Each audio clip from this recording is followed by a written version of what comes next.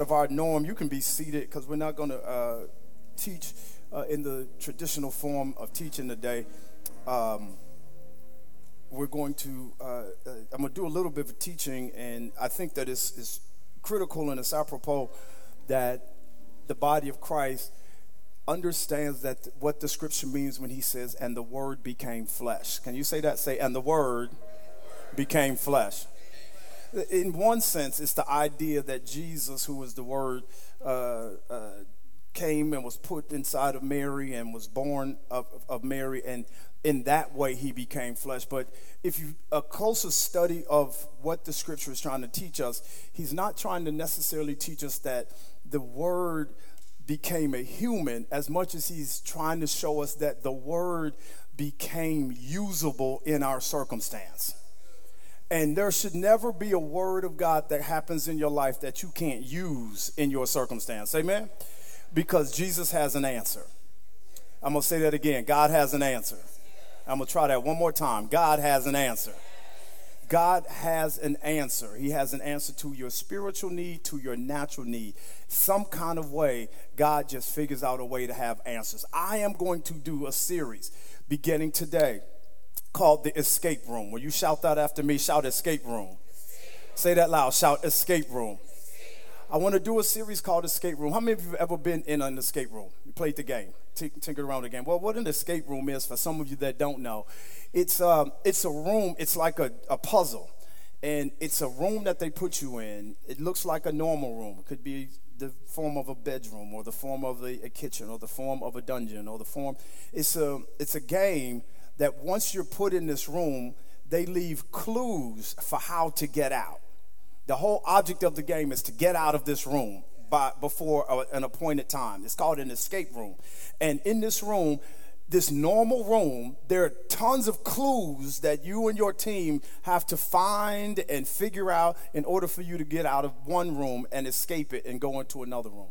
Well, the reality of it is that life sometimes puts you in a room like an escape room, but it doesn't tell you how to get out of these rooms. And too often we're just stuck looking for clues of how to escape life, and we spend our whole life in an escape room without ever escaping. So today and over the next few weeks, I want to discuss and I want to talk to us about the escape room, because there is a way out of every room that you feel like you're locked in. Does there anybody feel like they're locked in a room, some kind of space, some kind of emotional disposition, some kind of financial condition? There is a way of escape by the word of God. And the church said, amen. There is a word of escape. So today I want to deal, because this is a month that is many months. It is Breast Cancer Awareness Month, which we'll celebrate. It is Clergy Appreciation Month, which we'll talk about later. But it is also Mental Health Awareness Week and month. And today I want to talk about escaping depression. Somebody shout, you can get out. I want to discuss escaping depression. Now, depression is not an overly complicated idea. It's just a prolonged season of sadness. It's prolonged sadness. It is length upon length of sadness. Sadness robs you of the joys that operate and that happen in life. I want to read you a couple of scriptures. We're not going to put them up on the board, but if you have your pencil and paper, this is one of those Sundays that I want you to grab your pencil and paper out, all right? Or if you do, take your notes on phone. Listen to Psalms 143:7. David says this to the Lord. He says, answer me quickly, Lord, because my spirit is failing. He said, do not hide your face from me, or I will be like those that will go down or spiral into a pit. He's not talking about people that go to hell. He's talking about that dark hole that sometimes we spiral into. He's like, God saved me because I'm slipping into depression. That's what he said. Moses said this in Numbers 11. He said, God, I can't carry all of this by myself. The burden is too heavy for me. If this is how you're going to treat me, just kill me. All right. Jeremiah said it like this. Why did I ever come out of the womb? You ever felt like that?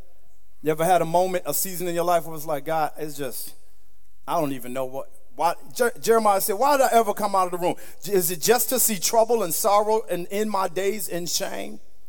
All right. So Proverbs 12:25 says this, that anxiety weighs down the heart, but a kind word cheers it up. And anxiety, that word weigh down, the phrase weigh down is a Hebrew word shakak, which means depresses. Anxiety depresses the heart. Anxiety makes the heart go into depression. I want to talk to us about depression. I know don't nobody in this room like to talk about depression. I know not many people want to deal with depression. Sometimes depression is a mythical thing in certain cultures and in certain people groups, but depression is real. Somebody shout, "It's real." Said depression is real. Almost everybody in this room has in one space or time or moment of their journey dealt with depression. As a matter of fact, the ADAA says that 18% of Americans that are 18 and older have been affected by depression.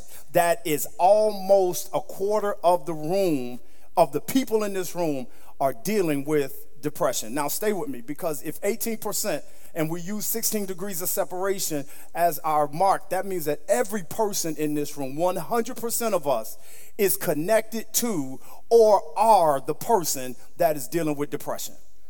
You know somebody if you're not it. But 18% of us are it.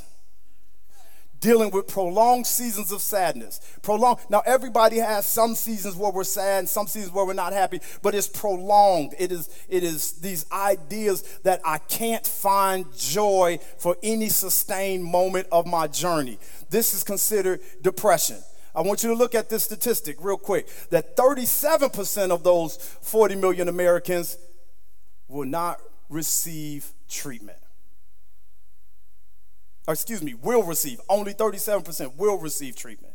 That means that almost 53% of the people that do rather have depression don't go get treated for it. That's a high number. The majority of the people that have depression do not go get treated for depression. Only 37%. So of the quarter of the room that has depression, only 37% of that portion of the room will actually go and receive treatment for depression. That for many different reasons. I could have put a list on its own for the reasons why people don't go to seek help for depression. But there were two that stuck out to me. One is cultural tendencies. In other words, it's not okay for you to go around your people group and talk about having depression. It's not okay for you to go around your family clan and tell them that, man, I can't shake the darkness. I can't shake the sadness. It's not okay that you can't sit with your spouse and tell your spouse that I'm spiraling and I feel like I can't get a grip on it. So that's one reason, is that we don't have safe places where we can go and discuss depression, because to some of us, depression is a character issue. And depression is not a character issue. I want you to hear what I'm saying. Being sick is not a character issue. Not admitting that you're sick could be. Y'all missed that. You missed that. Being sick is not a character issue. Having an issue and not wanting to deal with it potentially could be a character issue. The other reason that blew me away was religious issues. A reason why we never discuss and talk about or admit to depression is because you ain't saved enough, because God wouldn't let the cloud hang over you. You haven't been down at the altar enough. Let somebody lay hands on you. It should be able to disappear overnight. And while sometimes God does operate very miraculously, religion is another reason why we feel like some kind of way you wouldn't listen to me as a pastor if I told you that I battle with depression. You wouldn't want to honor me at Sunday school class if I told you I battled depression. You would not want to allow me to be your lead deacon or your head usher or to serve you in any capacity of authority if you knew I had depression, because I think that you think that if I admit it, I have admitted weakness. So we suffer in silence. We hurt by ourselves. We spiral with no one knowing we're spiraling because we're good at dressing it up and we're good at looking the part and we're good at saying all of the right things when in reality we go home alone, or worse, we're around of a lot of people and still feel alone. Am I talking to anybody in here? I want to help us with depression. Somebody shout depression. Depression is a silent killer. Depression will gnaw at you from the inside out, from the middle of your brain out to the outward parts of your hands. Depression is that thing that for whatever reason it's got such a stigma on it that we don't like to preach about it, talk about it, and then we do preach about it, we throw the music and the theatric of church about it instead of slowing it down and say, let me get in your face with this word and let's talk about depression. Because depression is killing your joy. Depression is messing up your marriage. Depression is ruining your friendships. Depression is killing your personal self-esteem. Depression is killing what you can produce and operate with in this world. Depression is a thief. Watch this. Here we go. Check this out. People with anxiety disorders are 3 to 5 times more likely to go to the doctor. Let's stay there before we finish that. 3 to 5 times. There is a quasi-hypochondriac kind of connection between people that are depressed. People that operate in depression are more likely, whether it is for the actual illness or not, to be sick. They always at the doctor for one reason or another. Always at the doctor. Oh, I think I'm having go to the doctor. Oh, I'm not feeling good. Go to the doctor. Oh, my headache. Go to the doctor. They always 3 to 5 times more likely to just spend lots of time and money being in a doctor's office. And if we complete that sentence, more likely to be hospitalized for issues that may or may not be related to their depression. There seems to be a connection to this hypochondriac syndrome, this idea that I'm always perpetually sick, that because my shoulder hurts, it must mean I got cancer in it. That because my stomach hurt, I must have an ulcer. That because I'm a little lightheaded, that must mean that I got a brain aneurysm. You know people like that because they always calling you to take them to the, where you at? The doctors. What you doing? I'm at my blood pressure. And the doctor, they throw the little cuff on you, tell your blood pressure up a little bit, and then they send you home. Right? These are facts about depression. These are facts about depression. 18% of us in this room are dealing with depression. Almost every person in this room knows somebody that is, if we are not it ourselves. This is critical. Here are some symptoms for depression. These are the lighter symptoms. I'll talk to you about some more symptoms at the next slide. These are lighter symptoms. Just a general lack of motivation. I can't hardly see me getting up and doing a whole week's worth of work, or I'm short-sighted in my purpose, and I'm just not really motivated to do a whole lot of things. What does your destiny and your future look like? Not really in that space right now. Lack of motivation. Difficulty making decisions. Now, I'm not talking about, on average, the average human being makes 4 to 5 decisions every hour of the day that they're awake. Every hour of the day, we make 4 to 5 decisions that impact our lives. But we're not talking about decisions. Am I indecisive about things that are relatively significant to the idea that I've got, 40, 50, 60 decisions I have to make during the day. But basic decisions like, do I want to get out the bed and go to work? That's generally the first decision most of us make in the morning. Let me get up and get about my day. But a person that's dealing with depression has difficulty making that decision.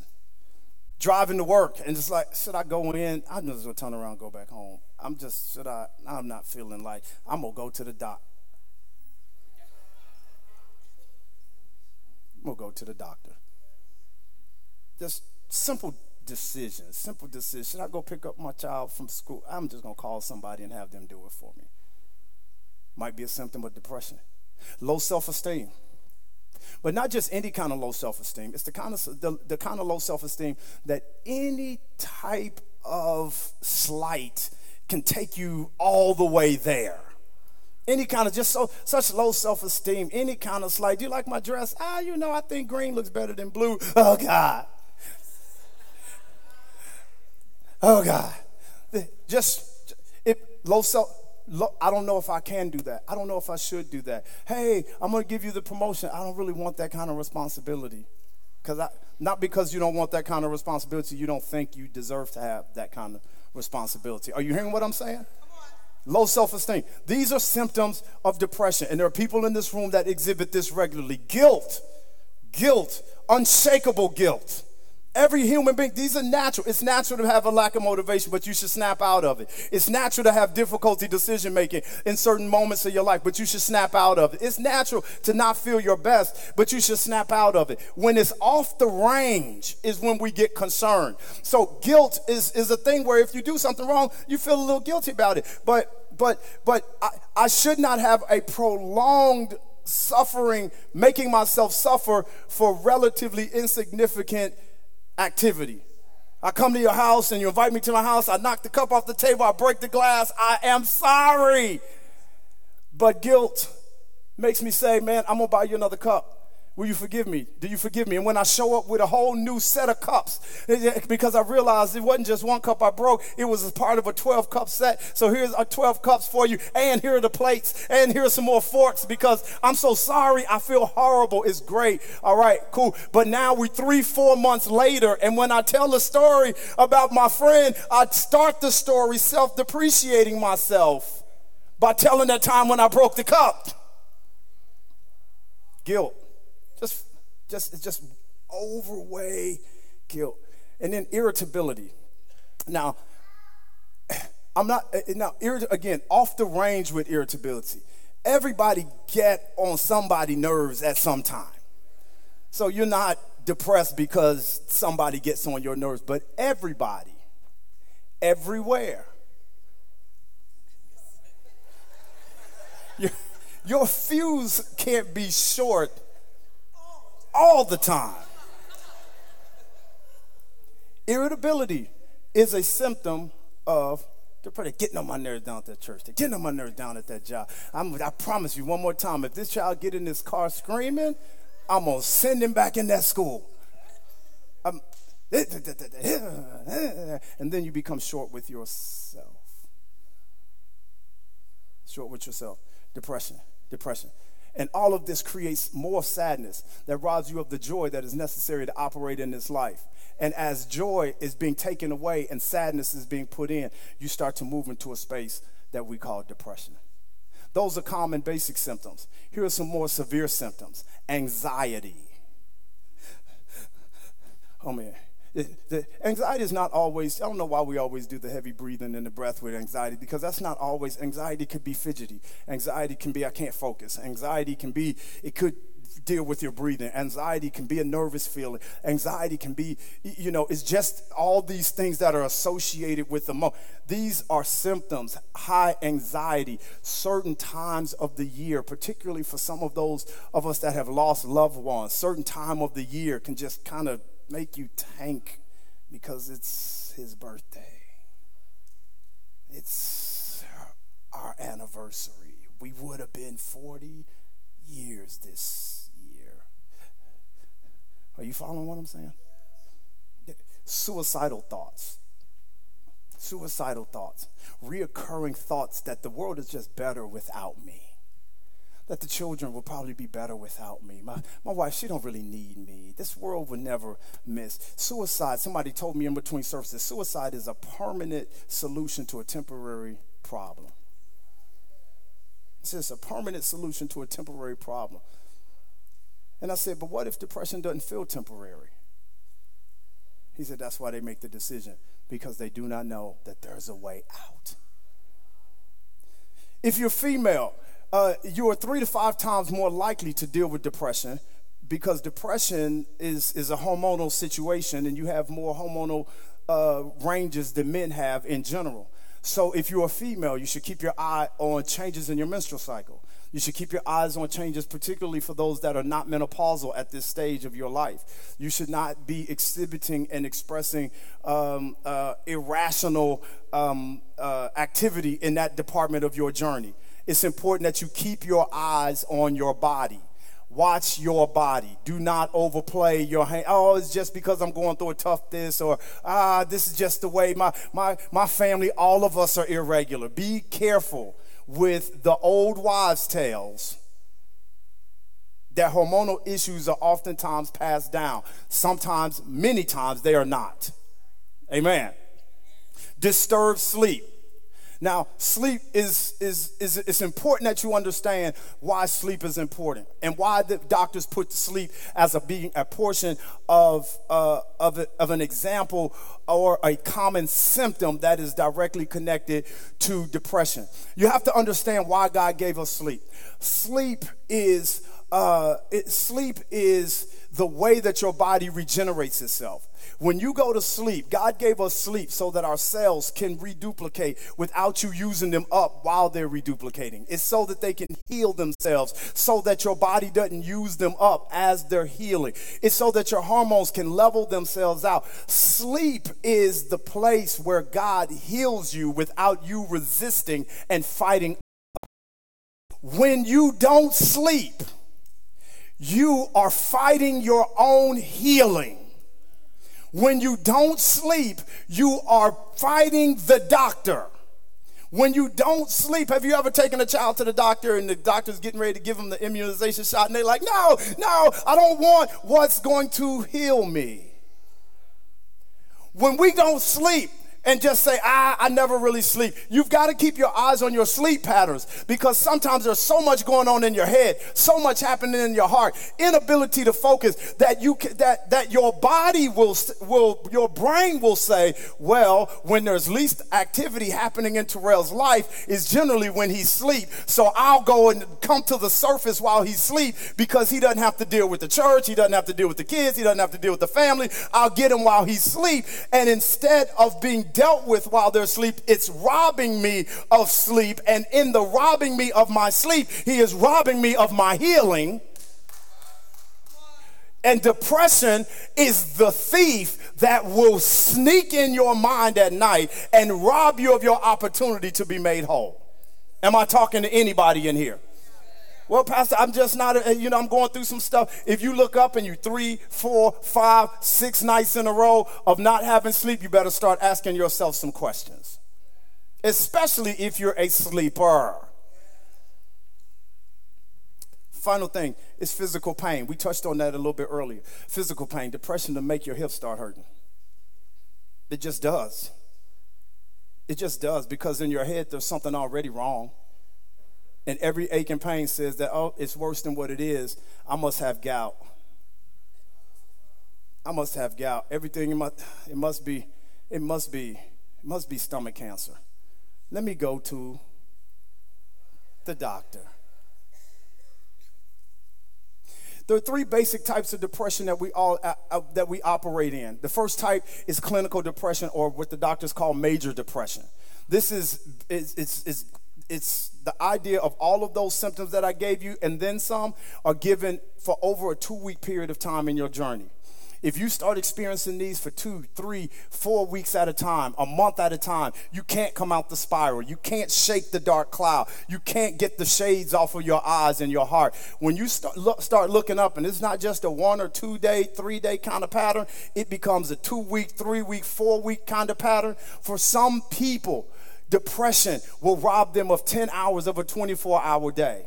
It'll rob them for 4 days out of a 7-day week. It'll rob them for 3 weeks out of a 5-week month. Rob them of 7, 8 months out of a 12-month year. You look up and add the days of the cloud being over your eyes, and you realize, I have not been happy at all.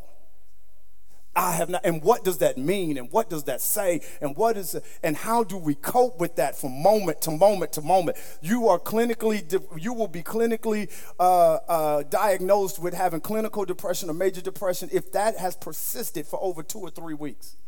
They have a milder version of that called chronic or mild depression. That's just a lesser period of time. It happens 3 days at a time. It happens 1 day at a time. It happens 2 days at a time. Most of the people in this room have experienced what they call mild depression. Most of us have experienced what they call mild depression. I tell the story all the time about my bout with depression. I found myself in a situation because I'm generally a jovial, happy, super happy guy.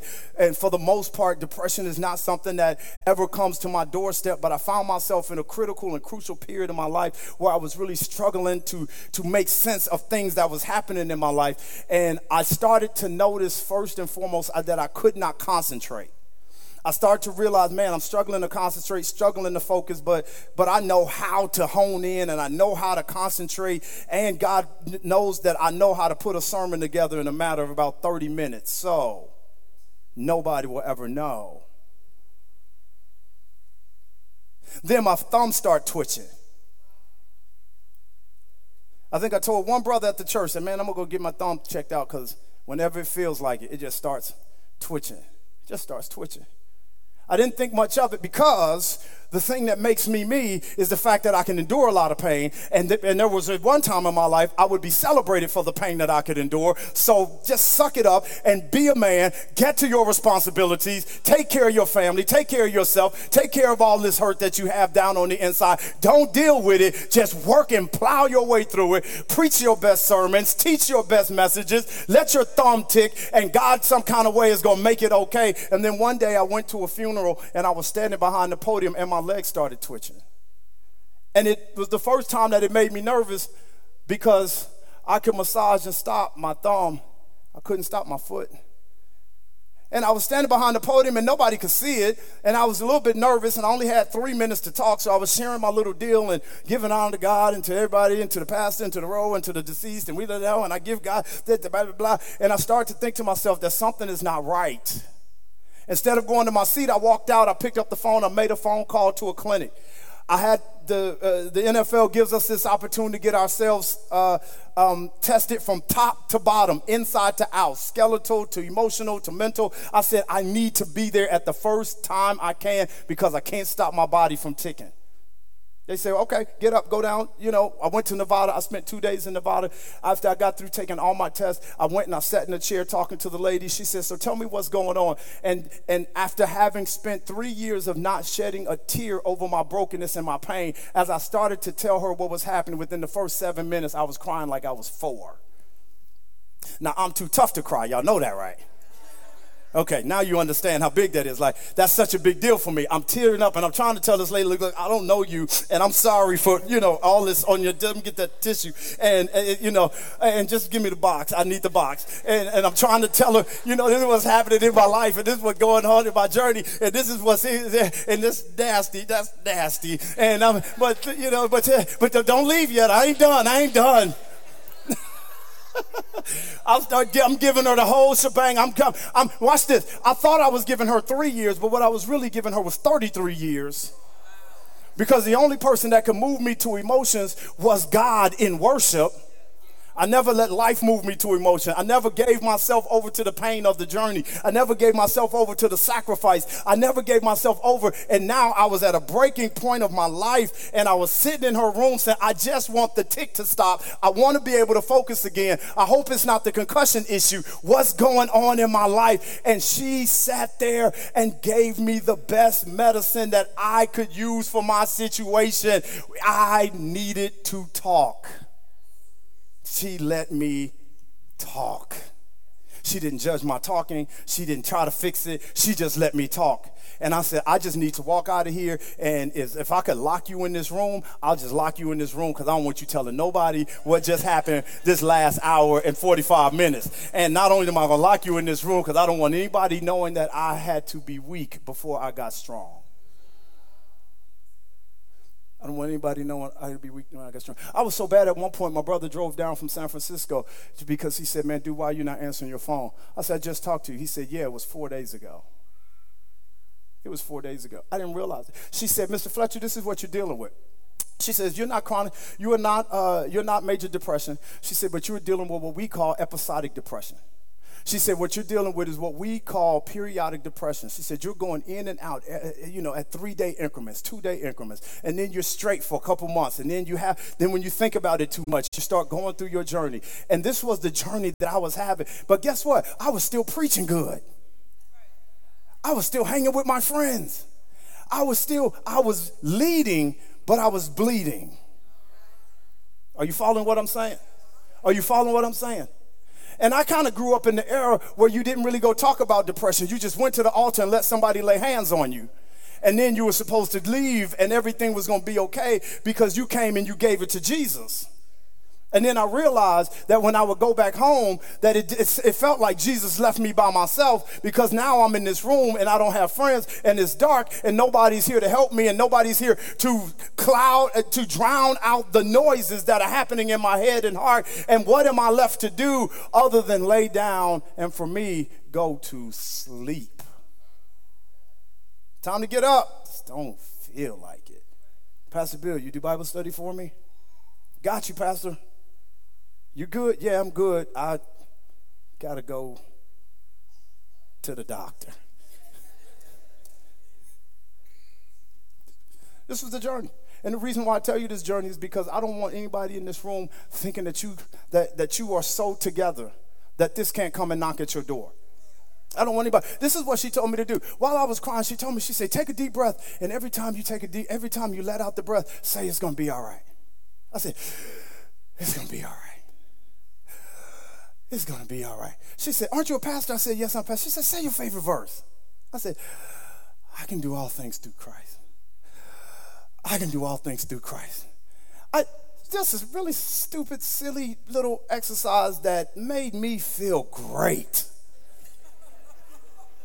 A little stupid exercise. I said, this is so corny. This is so Seinfeld-ish. Like, what am I like? I'm a Cosby Show kind of cat. Not Seinfeld. I'm a Martin kind of guy, really, actually. But, they a little more raunchy than, but that's a whole other story. And I can do all things through Christ. That was a blessing to me because I was showing typical signs. But there's a third kind of depression called atypical depression. And there is no particular set of symptoms that is connected. In fact, the reason why they call it atypical is because they're not typical. You show the exact opposite of all of the normal ones. And that's one reason why we don't diagnose it. Because with atypical, you have an increase in appetite, not a lessening of appetite. You gain weight instead of lose weight. That sleepiness or excessive sleep is even though it's germane to both, it's with what they call a marked fatigue, a tiredness you can't shake all day long. You just wake up, you didn't get enough sleep at night, even though you slept 10 hours, and then when you get up and get moving, you're still tired. Am I talking to anybody in this room? You're still exhausted, and you get up and go through your day just to get back to the bed. Weakness, reactive to environment. And the reason why we say reactive to environment, this is connected. We're entering into the highest season of the year of reported symptoms of depression, the holiday time. The highest one. We're entering into Thanksgiving and Christmas season and entering into the New Year's are the highest reported cases of depression almost every year. This is the time where we miss family, or we remember grandma's not with us, or remember daddy's no longer here, or remember brother it's not going to be the same, or the family is fractured and is broken, and we just dip ourselves into chronic and mild depression. But also extreme sensitivity to rejection. That rejection can make you spiral and make you almost feel like killing yourself. Because when you're in the escape room and you don't know your way out, for somebody to tell you no, because in your mind, you think the only way that I can get to my next level is with a bank loan. And then when somebody says no to the bank loan, you're like, I'm out of ideas. I don't know how to escape. Or somebody tells you that the only way I can get set free is by the bishop laying his hands on me. And after he lays hands on you, it doesn't work. And you're figuring it out like, well, how do I get out? Or you think that somebody telling you that you're handsome or that you're nice is what's going to put the air back in your lungs. And when they don't give you that, rejection will make you feel like there is zero hope for me. Zero hope. The scriptures that I read to you were guys that looked like they thought that they had no hope at all. The writer says, why'd you bring us out here? Why don't you just kill me if you're going to give me that, if you're going to leave me with this burden? Another one says, I feel myself spiraling into the pit. I feel the dark cloud coming. I feel like there is no way out. I'm falling down, and it feels like they put grease on the side of my slide, and I can't stop my slide. And before I realize it, I'm going to withdraw from who I love, and withdraw from what I love, and withdraw from the things that I enjoy doing, and withdraw from the world that's around me. I used to get joy from it, and now I don't get joy from it. I know that I should love this, but it's just not doing it for me. Am I talking to anybody in here? These are symptoms and signs of depression. But there is a way out. And you should give God a hand praise on that. There is a way out. God said this in his word, that with every temptation, he has made a way of escape. The answer is in that room somewhere. The answer is in that room somewhere. God will never leave you in a place where he does not provide a way for you to escape that place. The writer said in the book of Psalms, he said, God, if I wake up in Sheol or hell, you will be with me. He said, there is no place that I can be where I can get away from your presence. So if I end up in the good place of my life, you're going to be there. If I end up in hell, you're going to be there. Watch this. If I find myself in depression, God is there. You are not alone in depression. And the church said, you are not alone in depression. But you will never defeat an enemy you're unwilling to confront. You'll never win a fight if you never show up to it. I looked that lady in my face when she told me that I had depression, and I said, you got to find another word. Why? Because I'm a pastor. And I don't get to be in depression. That's number one. Pastors don't get depressed. That's A. Number two, you got to understand, I'm the toughest guy in the world right now. And I might be a little down, but I ain't depressed. And three, I'm black. You know that don't exist in our community. You know that's something we don't get to talk about in our neighborhood. We don't ever, are you kidding me? I can't go to my grandmother's house and say don't joke with me like that because I'm depressed.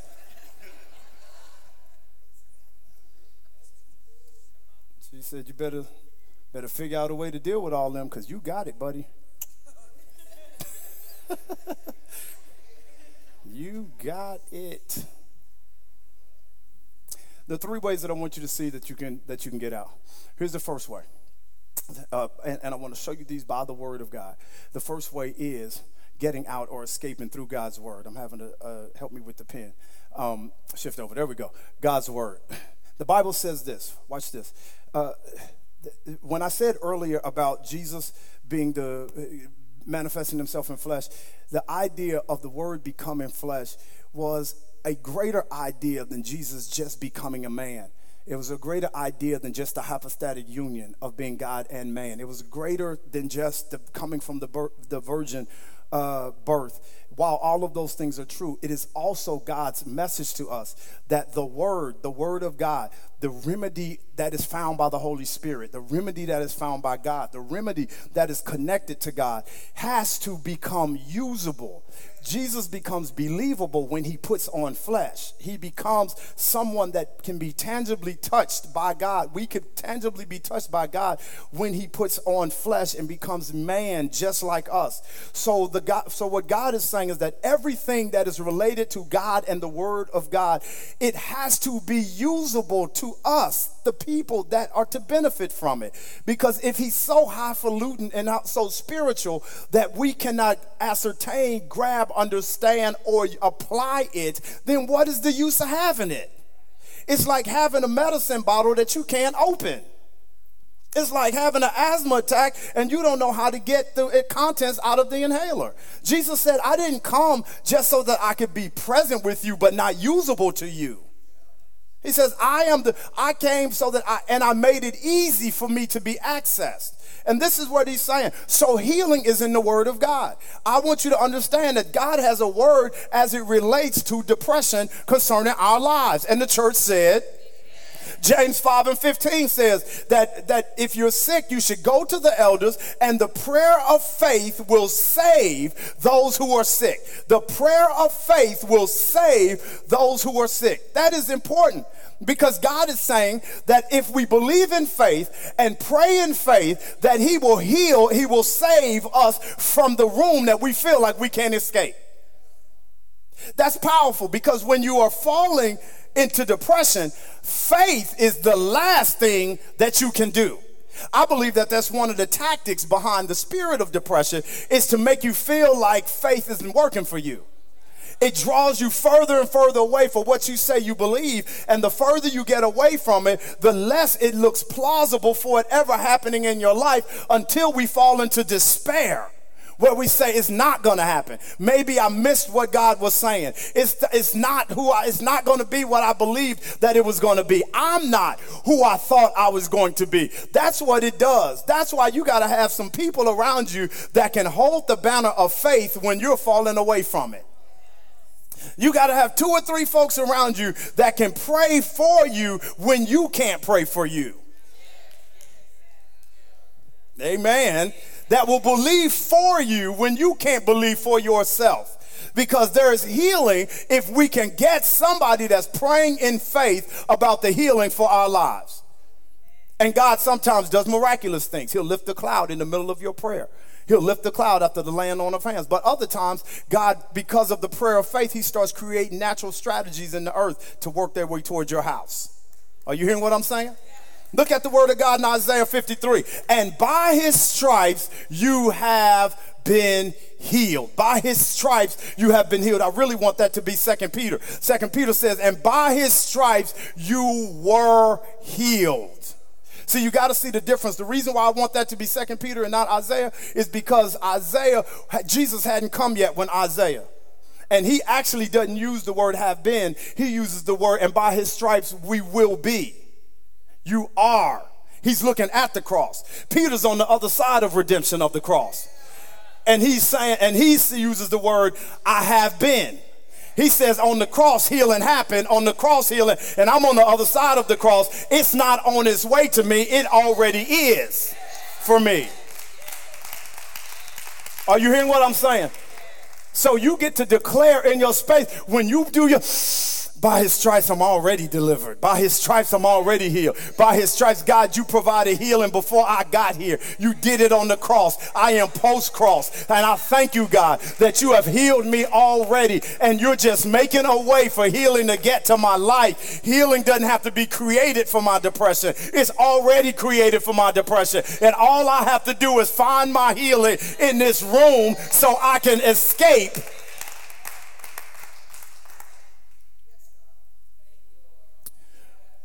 Look at the next thing. The next way out is medication. Look at me. Look at me. Look at me. Before y'all start judging, look at me.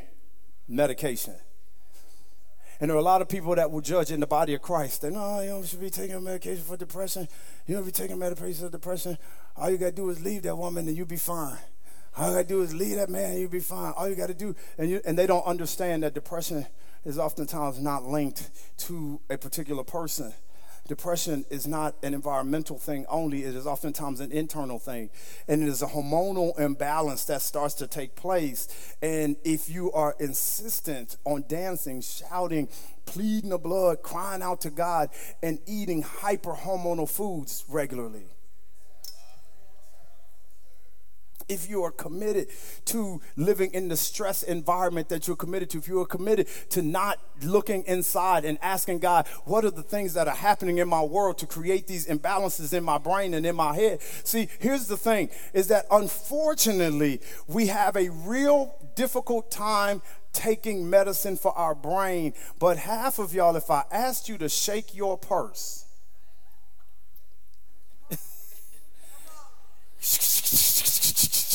all them blood pressure pills be just, all those diabetes pills. Y'all ain't, are you hearing what I'm saying? Sometimes, look at what the Bible says. Sometimes medicine is the miracle. All right, I'm talking to y'all in the balcony. sometimes the miracle is that God put it in somebody's brain to create a chemical compound to help regulate the chemical compounds in your body so that you can live a normal life. A joyful heart is good medicine. What did I tell you about depression? Depression steals your joy. It takes away joy and replaces it with sadness. And it says that a joyful heart is good medicine. And God is saying that sometimes that if you can regulate your thinking or your mind, rather, and the hormones in your body, you can fight off the sadness by having a heart that's full of joy. I don't know why we feel like, oh man, that if you take medication that you're high. You're not high any higher than you are when you take your blood pressure medication. I'm teaching it better than y'all saying amen. I don't want nobody having me walking around here high. Like, who had bewitched you with that lie? People that take medication for depression are not walking around high any more than you're walking around high because you took an aspirin to stop your headache. If you take too many of any of them, you might get high. But look at what Paul tells Timothy. He says, don't just drink water, but use a little wine for the sake of your stomach and your frequent ailments. Now, you got to understand that because wine was not the same wine that they would use at a party is the same wine he was talking about right here. But he was saying that if you take it in moderation, you won't get high. It'll heal you.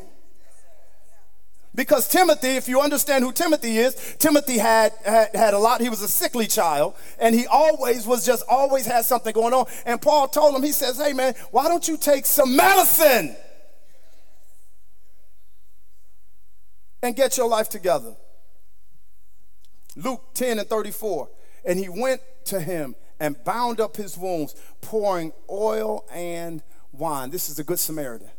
He finds the guy who's broken and who's sick. The Bible says that he took him, and oil and wine was a compound mixture that they used for medication. And then he set him on his animal, and he brought him in to the inn, and they took care of him. He set him, his animal, got him some rest. It's a way out. Medication sometimes is a viable tool for an individual that needs to have imbalances regulated.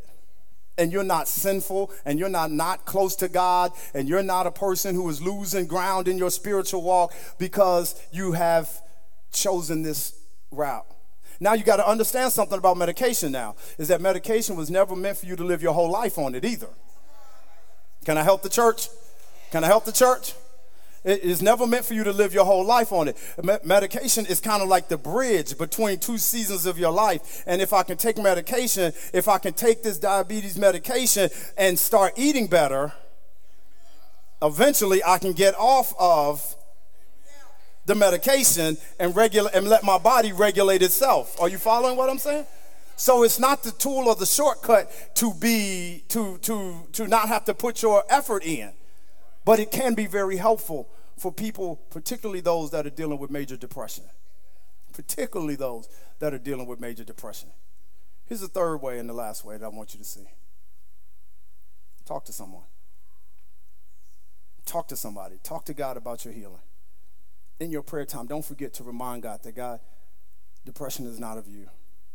Father, you're giving me strategies and keys, and you're sending me to the right places to deliver me and get me out of this maze called depression. Talk to God about it, but also talk to your therapist about it. It's okay, believers. For all intensive purposes, that lady I was talking to was a therapist. She was a psychologist, but she's still therapy. It's a therapeutic moment. Saved, sanctified, Holy Ghost filled. She delivered me without speaking in tongues. She helped deliver me without laying hands on me. That didn't stop my faith to believe that God was going to do something, because she was the answer to my prayer. Amen. She was the answer to my prayer. If therapy doesn't work, then pick up the phone and call a professional. I have a number up there on the screen, because, come on, you can stand to your feet. I have a number on the screen that I want everybody to write down if you are dealing with depression or if you have a family member dealing with depression. It's up to San Diego.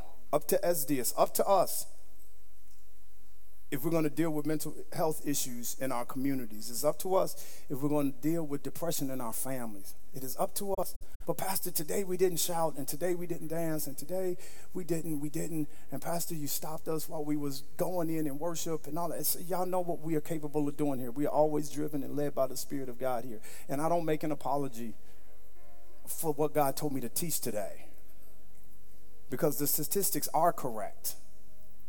The statistics are correct that over 40 million Americans over the age of 18. That doesn't include our children. That doesn't include all the stuff that we put on our 9-year-old, your 14-year-old. It doesn't include that.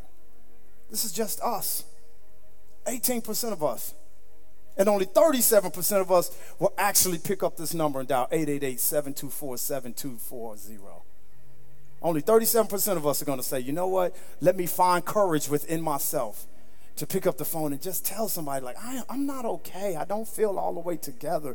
And I don't know why. Maybe we'll feel like we'll get the worst news. But what if you get the best news? What if somebody says, you know what? You are still on the range. Let's go sit down and talk with somebody. Up to SD, up to San Diego will help you and they will guide you. You can call the church as well. We'll give you this number, but we have some other resources of places that we can point you to so that you can hear and get the kind of help that you need. We are not, listen to what I'm trying to tell you, we are not a facility that is capable of working through your depression. We can pray with you. We can stand with you in faith. But we will guide you to someone who is a professional dealer. And if anybody at this church that doesn't have a license in their house somewhere, don't you be running to their house talking about, I'm about to get delivered from depression, and then blame us 6 months later when you're back in the rat hole. Are you following me? Are you following me? 888-724-7240. That might be the most spiritual phone call you ever make if you're dealing with depression. Lift those hands. Bow your heads. I don't want you all to leave when we're done praying, because I want you guys to celebrate a baby dedication with me before we head out. And Pastor Bill's going to receive our tithe and our offering as well before we head out. But I want to pray for you. If you heard me today and you're saying, Pastor T, I hear you, and I have been wrestling with those symptoms. Or maybe you're saying, Pastor T, I know I'm depressed, or I'm going through depression. Or maybe you're saying, Pastor T, I just want somebody to pray the prayer of faith with me, because it feels like my world is caving in. I can't breathe. My chest is caving in, and I can't find the key out. God just gave you 3 clues of how to get out today. If I'm talking to you and you're just saying, Pastor T, I just want a little prayer, while everyone's eyes are closed and heads are bowed, why don't you just slide into the aisle and come up? I'd love to pray with you. I'd love to lay my hands on you and be that person, a point of contact to pray with you. If that's you, if you're saying, I am working my way through depressive seasons, depressive moments, I am wrestling, I'm in depression right now, I want to pray with you. You can come down and just say, hey, I'll stand with you. I'll stand with you. I'll stand with you. I'll stand with you. In the name of Jesus. In the name of Jesus. I believe you're my healer. And I believe, is there any more? If there's any more, come down, come down, come down, come down, come down. If you're in the balcony, we'll wait for you, sir. We'll wait for you, ma'am. We'll wait for you. We'll wait for you. We'll wait for you. I believe you're my healer. I believe you're my... Lift those hands and help us worship your love. Lift those hands and help us worship. If you're not at this altar, lift those hands. I believe you're my portion. Father, I do bless you. And I give you